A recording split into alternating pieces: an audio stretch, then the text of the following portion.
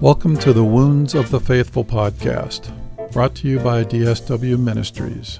Your host is singer, songwriter, speaker, and domestic violence advocate Diana Winkler. She is passionate about helping survivors in the church heal from domestic violence and abuse and trauma. This podcast is not a substitute for professional counseling or qualified medical help. Now, here is Diana.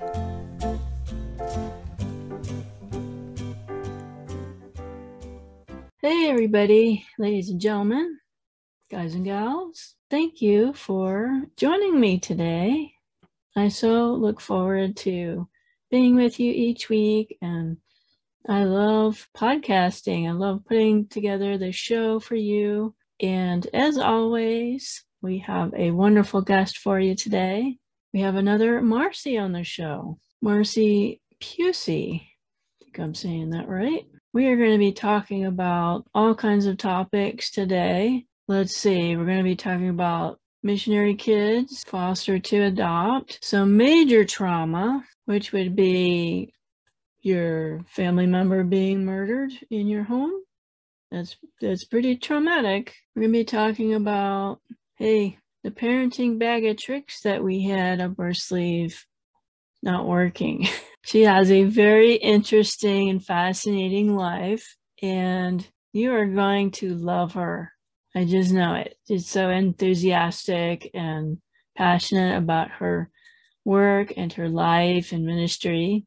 Let me tell you a little bit about her on her bio. Marcy is mama to 4 humans and 2 pup, but she's also tossed pizzas for a pizzeria, acted in a musical, appeared in a few movies, and is a castle exploring buff or nerd, you decide. Marcy is also a certified rehabilitation counselor and certified trauma and resilience practitioner. She is an international 2-time TEDx speaker, a trauma-informed story coach, publishing consultant, and an award-winning best-selling author of books for children and adults. She's founder of Miramare Ponte Press. Marcy and her team provide coaching, consultation, and publishing services for storytellers of all kinds. And so I am really excited to introduce you to Marcy. So without further ado, here is my conversation with her. Oh, please welcome Marcy Pusey to the show. Thanks for coming on. Thanks for having me. You are the second Marcy on our show. Can you believe that? Wow. I've actually never heard of any other Marcy's on the show. Like, it's such a uncommon. I'll use the actual word that exists for that. That's a very uncommon name. We're just going to get to know you a little bit better. And first, we like to do some fun stuff because I talk about some dark topics, and, we got to have a little fun, right? That's right. Yes. So I was reading your bio, and I'm like, wait, you acted in a musical and some movies? I did.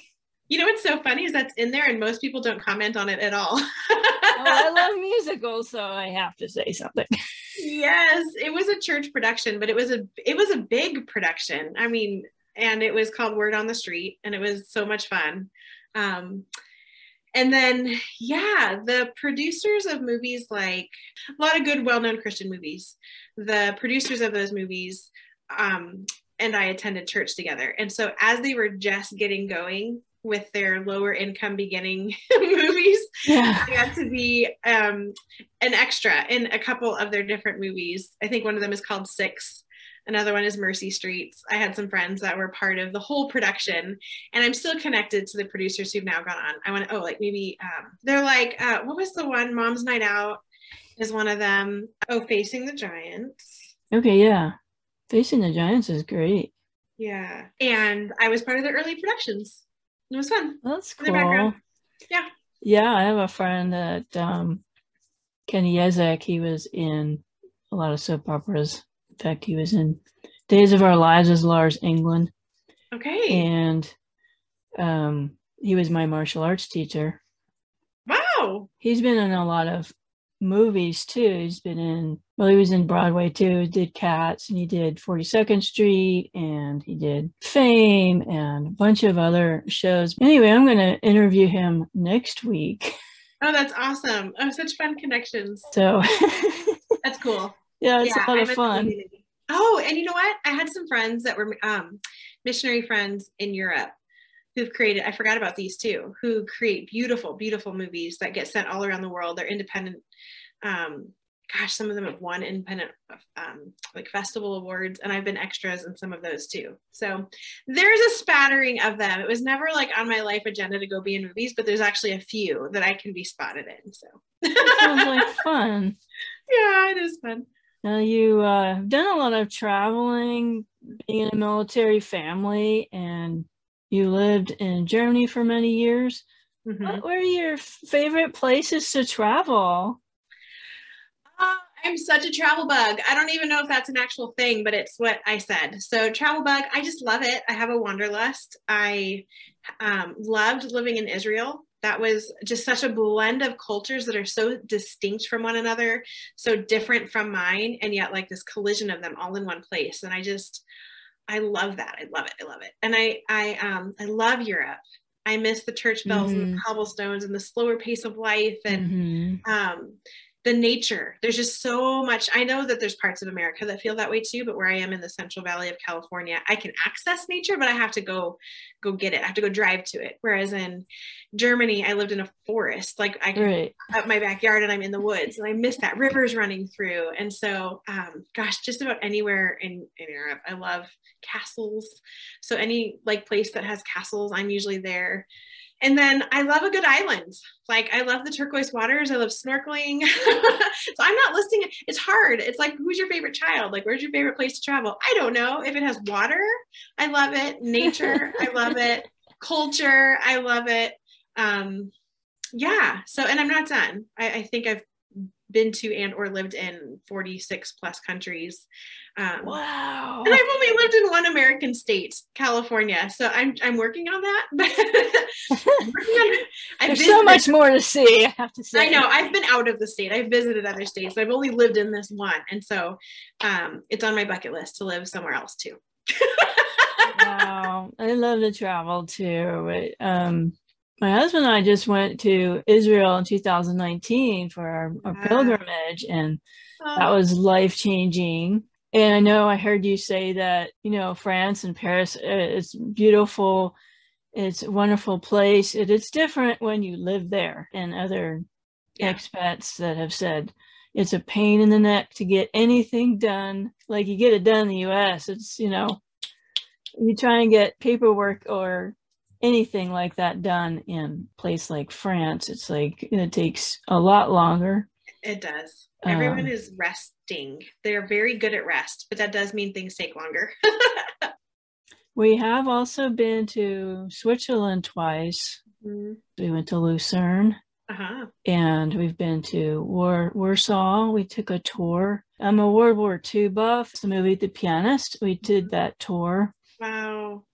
And I know a lot about World War II, but to be there seeing it. I mean, to be there seeing it, living there too, there's still so much that makes, like, it's still visible in some ways, differently than in the US, where it didn't happen on our soil. And so it's just sort of this thing that happened over there that's now part of memory. But there are still visible and like almost a muscle memory with history of that time period. And it's kind of a trip to come as an American, especially for the first time, and look around and be like, oh my gosh, this is where, Nazi flags hung here. I can see the pictures of them. And now it's this cute little bustling village, or the memorials. There's still like memorials on hills all over the place. And it's a fascinating place to live, but I do love it. Yeah, we went to Normandy. I had relatives that fought on Normandy Beach, and that was surreal. Yes. But we would love to go to Germany next. So we want to go to Strasbourg, and we'd like to go to Germany, and we'd like to do it by train. Yeah. And so if that happens, I'll be calling you for some travel tips. Yes. Oh my goodness. That would be fun.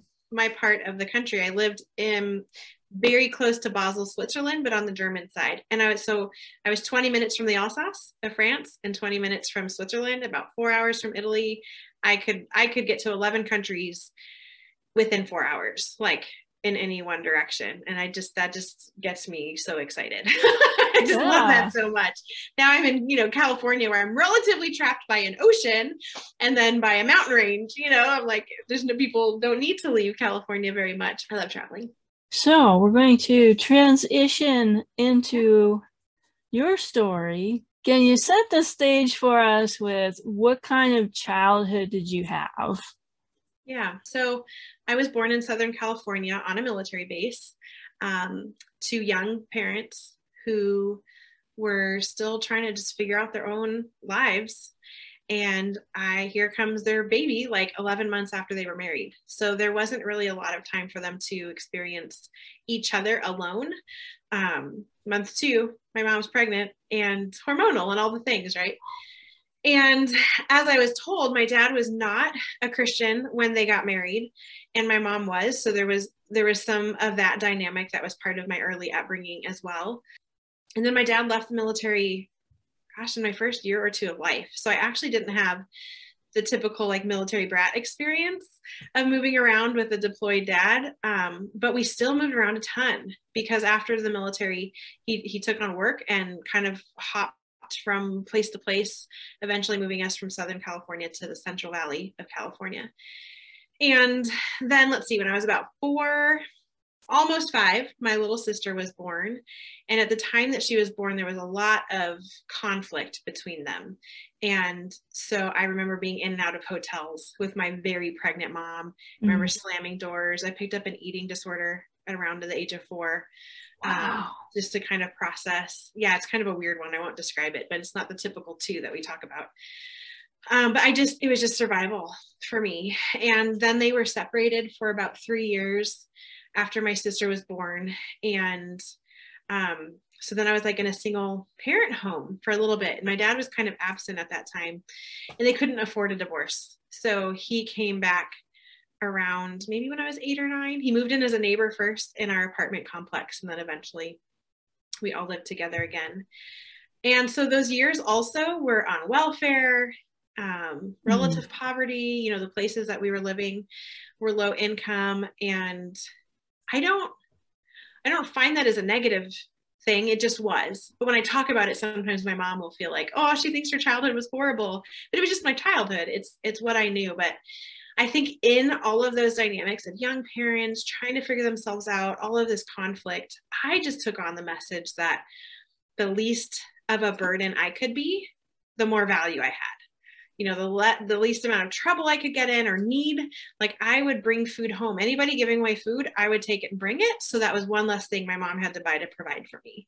And I have no cognitive memory of her ever communicating anything to make me feel that I was a burden. But I just picked it up from my environment. I'm a 9 on the Enneagram, and we love harmony and peacekeeping. And I think that was just part of what developed me to who I am today, is like, okay, what does it mean to be the first child and to take care of this younger sibling and to make sure that we had food when we didn't always know where we were going to have food. So, but then also my mom was very intentional about instilling faith in us as Christians. And we weren't always in a church, but it mattered to her that I would know what God's word says and have access to church at the times that I could. And so yeah, there was like richness and wealth in one area as far as like her investment in me spiritually. And she was a stay-at-home mom. So there was a lot of like togetherness, but then I still just picked up and carried this message that the least that I cost. You wanted to be invisible. Yeah, I felt like that's what gave me value. It's really common. It's so sad. It's sad. Like I do cry when I think of that Marcy, like this. Even as I say it, I'm like, I feel it. That little girl who just didn't know. And my parents would be mortified. Like they would be mortified to hear that, them just trying to live their lives and figure it out. In that I would have picked up this message. But I did. And now that's something that I'm working on and dealing with, not at their blame, but because now how do I live a healthy version? How do I take the parts of that serve me and that are strengths? I care for people. I love people. There's a level of independence and self-reliance that's healthy that I can do. But then I also now have to learn how to rely on others and be interdependent and trust my healthy friendships, that they are safe places where I can be who I am, and I'm not going to be abandoned because I'm too much or because I'm not enough.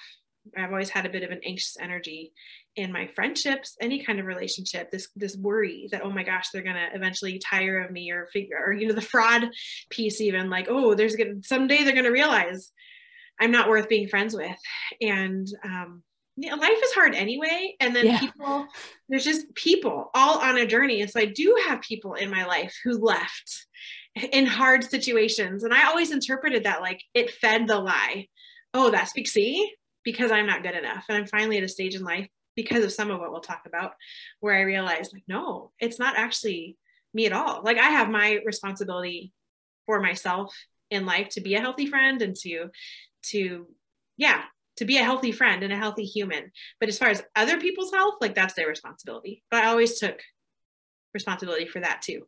It always was somehow a reflection of me and my worth, if, how people responded to me and that kind of thing. So I can see the seeds of that in my childhood in a really well-meaning setting. But like now as an adult raising kids, I'm like, oh my gosh, I'm still trying to figure out life. And now I'm like responsible for other people too. And I like have such compassion for my parents who were so young. I think they were like 19 and 20 or something when they got married and began having kids. Like, of course they had no idea what they were doing. Of course I picked up the messages I did. They had enough capacity to try to heal from their own nuclear families, let alone start one and do it the healthiest way. So they're lovely people and I love them, and I'm grateful for the life that I had.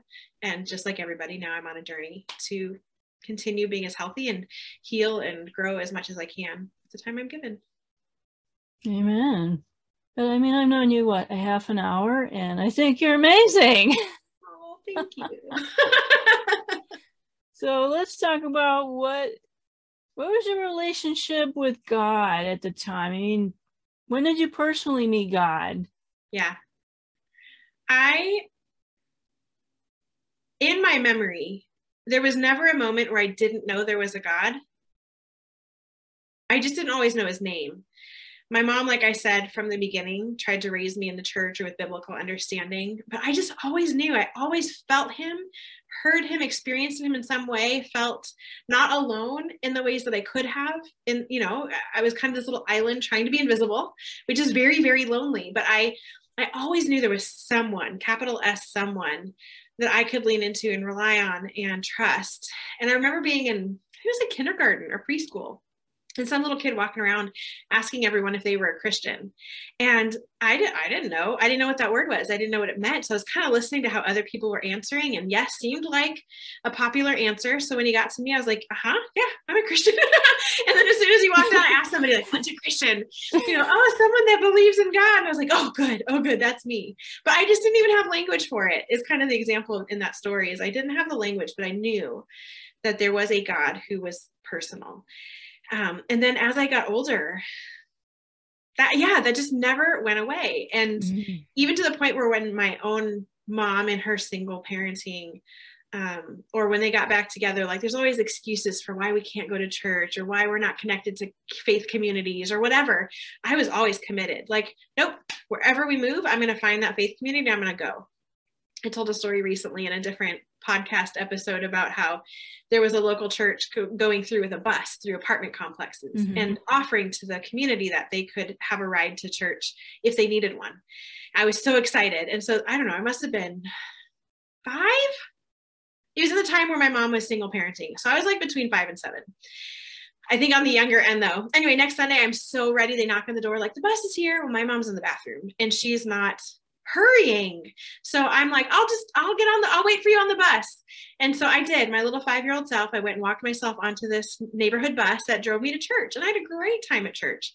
I don't know what I did, but I know I had a great time. But I came home to a very livid mom who's like, you never get on a bus without me. I couldn't go get you. Like, we must have had a car. I don't know. She had no idea where I was. So she was just freaking out at home. But next Sunday, she was ready on time. We got on that bus together. She knew I was going with or without her. So I feel like there was always that. There was always this desire and hunger in me that from a young age, I was like willing to do the scary things to know more about him. And at times in life, that kind of got my parents more involved and more on board as well. But I always knew it just became a matter of like knowing what to call him. And that's the gist of it. And I'm still on that journey, right? Like 40 years later, I'm still like, he's this mystery I'm always unraveling in such a beautiful, beautiful way. And I'll never arrive there, but I've loved the journey. Yeah, that's exactly right. God put a God-shaped vacuum in our hearts, and that's exactly it. And yeah, I think that, I've been a Christian since I was 13, but it is definitely a journey in learning more about God and more about myself and how he sees me, and it's a wonderful journey. It is. So you're a writer, and how did you start writing in the midst of all of this going on, and what was the catalyst for you? I have always journaled, I guess I could call it, or had a diary from young, and processed my thoughts and my happenings in my world in that place. And later in life came across a quote by Flannery O'Connor that says something to the effect of, I write so that when I read, when I've written, I understand what I was thinking. I butchered it, but it's to this idea of like, I don't really understand what I'm thinking until I've written it and reread what I've written. That is 100% true for me. I feel like so much I'm having to just put it down, and then as I'm putting it down, I get the epiphanies or the understanding or the recognition, and then not only am I getting some awareness around it, but it's actually healing at the same time. So the very first book I published, like professionally published, was really kind of just that. We were foster parents, we had adopted, we were birthing children, and it was hard. And I was coming to that experience as a therapist, as a social worker, as someone who had been in social services a long time. So I felt pretty informed. And yet still, once we began the process of fostering and adopting, none of my tools worked in my own home. I've been amazing with other families. All my tools worked. But in my own home, isn't that what they say? But like in my own home, they weren't working. And it kind of took me on this deep dive into trying to understand early trauma, attachment and bonding, and the impact of not attaching or bonding, the attachment disorders that come along with that. And in that process, decided that it really was hard for more people than just me. And so what had been just sort of my ponderings and my journal became a book, Reclaiming Hope, that was really like me raising my hand saying, anyone else think this is hard?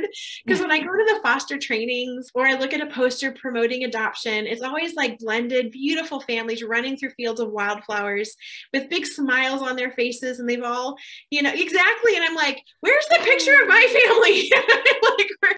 With all the stolen things and the lying things and the triangulating and the manipulation and the tears and all the things and the grief. There's the kids, we expect them to be grateful that we rescued them. And the reality is every single adoption story has a broken original family. And that has such an impact on the full body of a child, no matter when they were adopted. It doesn't matter if you adopted them 2 seconds after birth. There is a wound there, and there is a traumatic event that occurred to that child.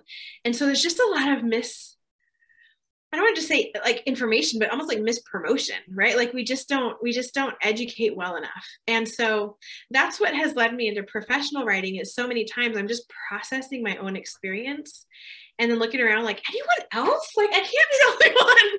And so I throw these books out into the world and I get a resounding, yes, me too. And so that ended up, where I was really just trying to create a space for healthy conversation, where some of it is talking about the hard things, like Reclaiming Hope. The subtitle is Overcoming the Challenge of Parenting Foster and Adopted Children. And so many people were just so hungry to hear that they were not alone, that they weren't the sole bad human in the world who'd gone out to foster, adopt, and really then decided maybe they shouldn't have. but nobody was saying that because that's so shameful sounding. Like, oh my gosh, maybe I regret this, or maybe I'm not good enough for this. And now what do I do? And so writing has always been a place where I can begin to understand myself. But as I got older and began to share it, I learned that it benefited other people too, if for nothing else than to offer community and camaraderie and a sense of connection between people also struggling with hard things. Now you have to tell the story about when you won tickets to the circus, and that was from your writing. It was from my writing, and I was young. Yeah.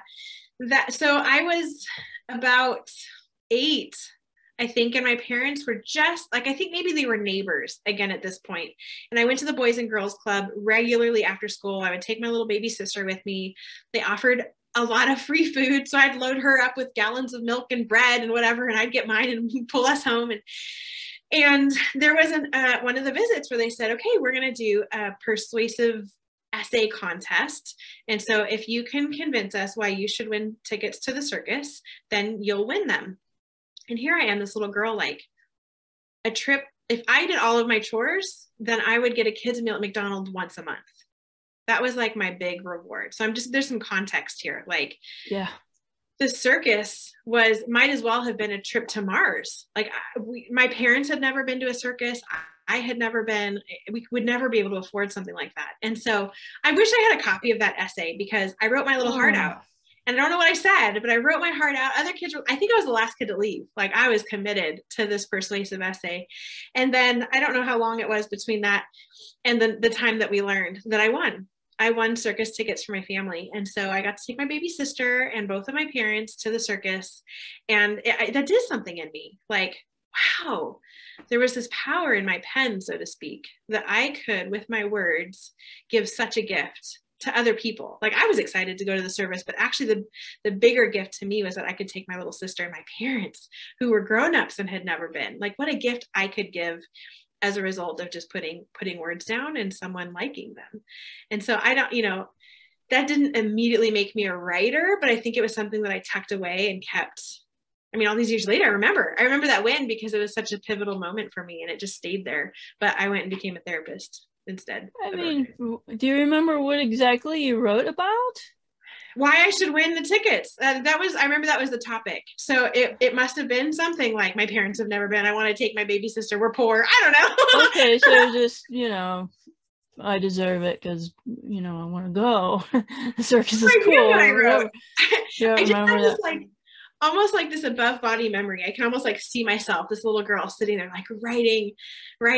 And I remember the room emptying out. I remember grabbing some bread and milk on my way out. I even remember getting home that day and my mom saying, okay, I think we have enough bread for a while. Because I just, again, back to that burden piece, like, the more that I could contribute, then the more worth and value I had. And so even that day, I remember, like, they had this little bin where any food donations or whatever that were there, we could take them home. And so I loaded up my sister and I and got us home, and then learned that I won, which I didn't expect. And how much could a little, 8-year-old have written? I don't know. No, but wow, it stuck with me as something that showed that I could give a gift when I would share my words. That is so amazing. And it reminds me of a missionary family that I'm friends with in Australia, and they had 7 children, and they won tickets to Disney World. Wow. And that's kind of along the same lines as, like, you might as well be on Mars, because with 9 people in the family, they could never afford to go to any kind of amusement park, and they were just so thankful and blessed. And yeah, neat story. So you said you went to college and became a therapist? I did. I pursued multiple degrees, actually. So I pursued social work, intercultural studies were my undergrad, and then my master's was in counseling. So yeah, I really just stayed in this psychology therapy lane and worked in social services for a long time. And then we began to foster and adopt, and then we eventually moved to Germany. Yeah, I got to see your husband, Jeremy, on a TV show that you were guests on. Yeah. So how'd you guys meet? we met in our church through a mutual friend. And he was part of a group of people that I met one day. And so the whole group invited me to go to lunch with them. And then they would regularly meet at his house for Bible study. And so they invited me to that. So I really got to know him well in a group setting with all these new friends that just were so on fire for God and doing such cool things. And yeah, it was in there. And I had never, so at this point, I'm already 20 or 19.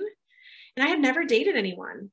Mm-hmm. And it wasn't because I was like trying to be so holy. Like I would have loved to have dated someone. I just never had anyone so clearly say, Marcy, I'd like to date you. So I have no experience in my memory of anyone liking me that way or pursuing me in that way. My mom, now that I'm older, is like, oh, Marcy, so-and-so liked you. And so-and-so liked you. I don't think so.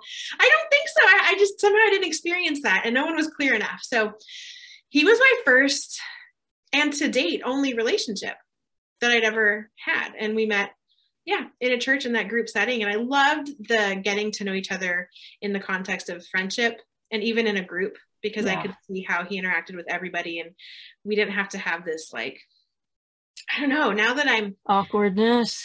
We haven't gotten there, but now that I'm single again, which is part of the story, I've never dated. So now I'm like older, trying sort of to date. I mean, I'm not dating, but could trying to figure it out. And it's so different, but I don't even have like how I used to do it to fall on. Like there's no history. So I'm learning that even what I witnessed as a kid is not how it's done now. And so I just still long for that opportunity to join friendship groups and get to know someone. But it's really harder at this life stage, I find, to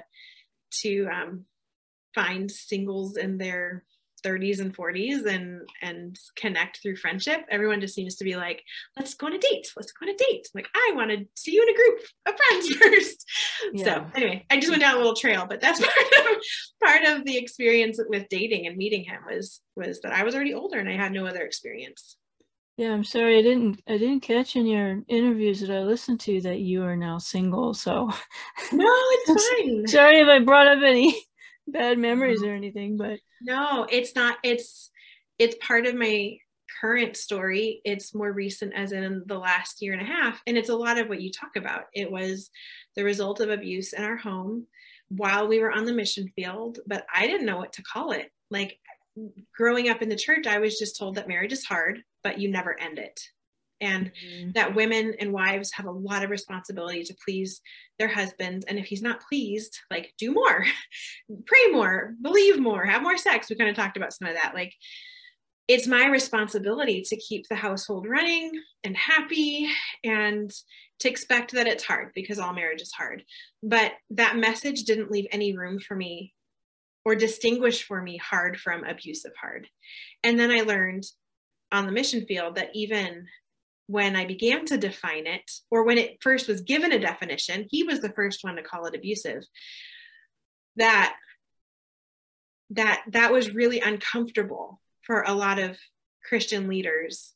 And they didn't like the language of it. They didn't like believing it or understanding it. They certainly didn't know how to support us and ended up perpetuating abuse and harm. And so at this point, we were sent back to the US very abruptly, ripped my kids out of their school, their home, their lives. They had 4 weeks to say goodbye to their lives. They were raised there. We were there almost 9 years, and to get help here. But then we were essentially dropped off. We were given like transition pay, but that was the extent of the support, and things didn't get better. Yeah. So now I'm in this new club that I didn't really know existed, of like partners, Christian partners of intimate partner abuse. It all happened so fast. It was a bit of a spin out. And yet now I'm so much more aware of some of the grooming that happens within some like subcultures of Christianity, not the Bible, not Jesus, not every church, but definitely there was some language and some upbringing inside of the culture that set me up for that. I already had that childhood piece that I talked about of like, oh, I don't want to be a burden and my worth comes from your happiness and your peace. So I already was like a perfect opportunity for someone to exploit that for their gain, subconsciously, consciously, whatever ways. And then to find myself in a system that didn't know how to support a wife in harm, because then the marriage contract was at stake. And that was a bigger concern to our mission on the field with us than my safety or my health. And so then I had to learn, like, gosh, how do I coach them while I'm drowning, and how to help me, and how do I support my kids, and what in the world is even going on? This is not the story I wrote for my life. Like, who dropped me off in the wrong book, and who wants their book back? So anyway, just to fill in some of that, since you were saying that was kind of new. Yeah, that's the experience that I'm in. It's really, I don't know what the rest of that sentence is. It's really a lot of things. It's full of grief, but it's been full of healing. I, for the first time in my life, recognize that I have my own worth and value apart from what someone can give me based on what I offer. Never had that. And this whole situation has been part of what's brought me to that understanding. And that in the relationship I was in, there was no space for that, for me to have my own value. Our dynamic relied on me not realizing that I had any, so that I would continue to fill my role of appeasing and pleasing and taking full responsibility for everything. So now I'm free from that in a sense, but there's still a tremendous amount of grief attached to how that happened, how that learning happened. So if I could ask you, your husband is Colombian. Mm-hmm. Now, I had dated a Peruvian fellow in college, and there was that whole cultural thing with machismo. Is that what you experienced? A lot of cultural stuff, or was it most a mix of the church? Yeah, it was a mix of the church and both of our dysfunctional behavior and view of self, right? So he had his own special childhood experience that made him the perfect stormy match for me with my value and worth thing. And so it actually became spiritual abuse as well, because scripture was weaponized against me. My faith was weaponized against me, and so it almost felt less like because I'm a man, and it was like, no, because you're a Christian wife, right? And I'm a Christian man, but that means, I have different responsibilities, and I have different needs. Like, your emotional need, the Bible doesn't say you really need to do anything with that, but it does say not to withhold sex from your partner, and I'm a man, I'm wired a particular way. And so I deserve that no matter if I'm fulfilling any of your needs or not. Like, and it was all within the church, like not church, faith, that all those conversations happened within like a faith conversation. And so, I honestly, looking at it, didn't see it as much as as a South American cultural piece there. He was also, his mom was the daughter of German and Danish immigrants. So he had a really multicultural upbringing. I don't know which one had more influence, but I know that's a real thing, and that's a challenge that a lot of people face. But mine was definitely kind of, I'm still going to say, weaponized through the lens of faith and scripture. Yeah. As you can tell, we are having a great time, and we're hearing Marcy's story today. We talked for a long time today, and I don't want to cut any of our conversation out because it was so good. So we're going to do a part 2 of our conversation. So next week, she is going to talk about in detail her experience with fostering to adopt and what were the challenges and some of the parenting skills that she has learned. Also, we're going to hear about some other healing tools, and she's going to go into more detail with when her mother-in-law was killed. And she's a great author. She's going to talk about her books and resources for you. I think you're going to enjoy the second half of this interview as much as the first half. So please be with us next week. So until then, God bless. Take care now. Thank you for listening to the Wounds of the Faithful podcast. If this episode has been helpful to you, please hit the subscribe button and tell a friend. You can connect with us at dswministries.org. where you'll find our blog along with our Facebook, Twitter, and our YouTube channel links. Hope to see you next week.